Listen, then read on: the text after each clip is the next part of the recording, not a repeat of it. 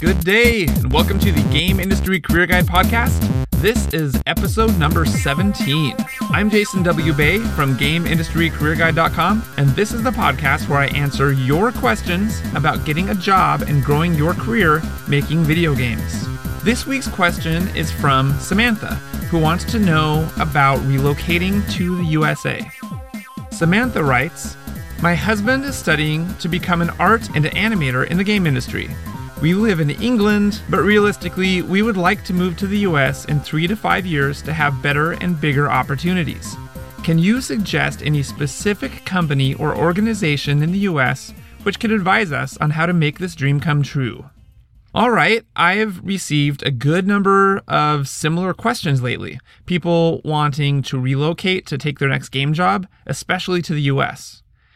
I've never lived out of country myself, but fortunately, I've just published an interview with 2 professional game developers who did relocate to take a game job. My friend Steve moved from Canada to the US, and my buddy Brad moved from the USA to Warsaw, Poland. They have a ton of great advice on relocating. You can find the full article with them on my website. It's at GameIndustryCareerGuide.com/relocate. But let's talk about some of the key points right now.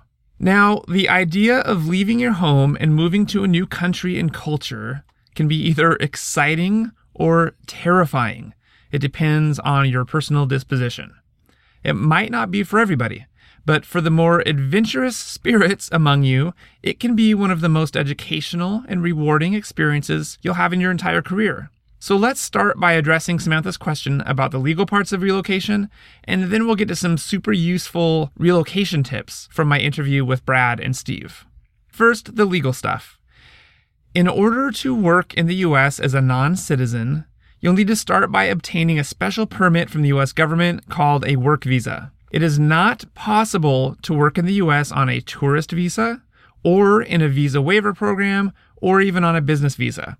Most game developers who relocate here come in on a specialty occupation visa. It's called an H-1B visa. But not just anyone can get an H-1B visa. There are strict regulations. Generally, in order to qualify for an H-1B visa, you need to meet at least 3 major requirements. You need to have a bachelor's degree or higher. You have to be working in an occupation that's considered to be a specialty occupation under the U.S. visa policies. And you need to already have a prospective employer in the USA to arrange to apply for this visa on your behalf. That last point is important because it essentially requires that you apply for jobs and receive a job offer from a U.S. company before you can get your H-1B visa. There are 2 websites where you can learn more about applying for a U.S. visa. One is the U.S. Citizenship and Immigration Services website. They're at www.uscis.gov. The other is the U.S. Embassy website for whichever country you live in now. Since Samantha is in the UK, she can go to london.embassy.gov for information from the U.S. Embassy in London. Okay, that's the legal stuff. Next, let's talk about some tips and advice from those 2 adventurous game developers that I mentioned earlier, Steve and Brad. They made the leap to live and work in a foreign country, and I should add they did it successfully. So what advice can they offer? First of all, Brad mentioned that once you get a job offer in the foreign country, it's likely that the company's human resources department will either assist you with the legal and visa paperwork, or they may even do it all for you. So while I still think you should use the internet to educate yourself on the legal process, it is likely that you won't actually have to do much of the application yourself. So, yay. Second, Steve cautioned about potential pitfall to watch out for if you're relocating along with your husband, wife, or significant other. He mentioned that it can be difficult if they can't get a work visa of their own. But he also pointed out that there are other types of visas that you could try to get for them, such as a student visa or other special work visa that's other than an H-1B. So be sure to think about your significant other's prospects in the new country as well and plan accordingly. Lastly, work as hard as you can to learn about your new country's language and culture before you move there. Take language lessons as often as you can, both before and after you move. Samantha and her husband, they're off the hook since they already speak English, but even so, UK and US English do use different vocabulary, spelling, and slang.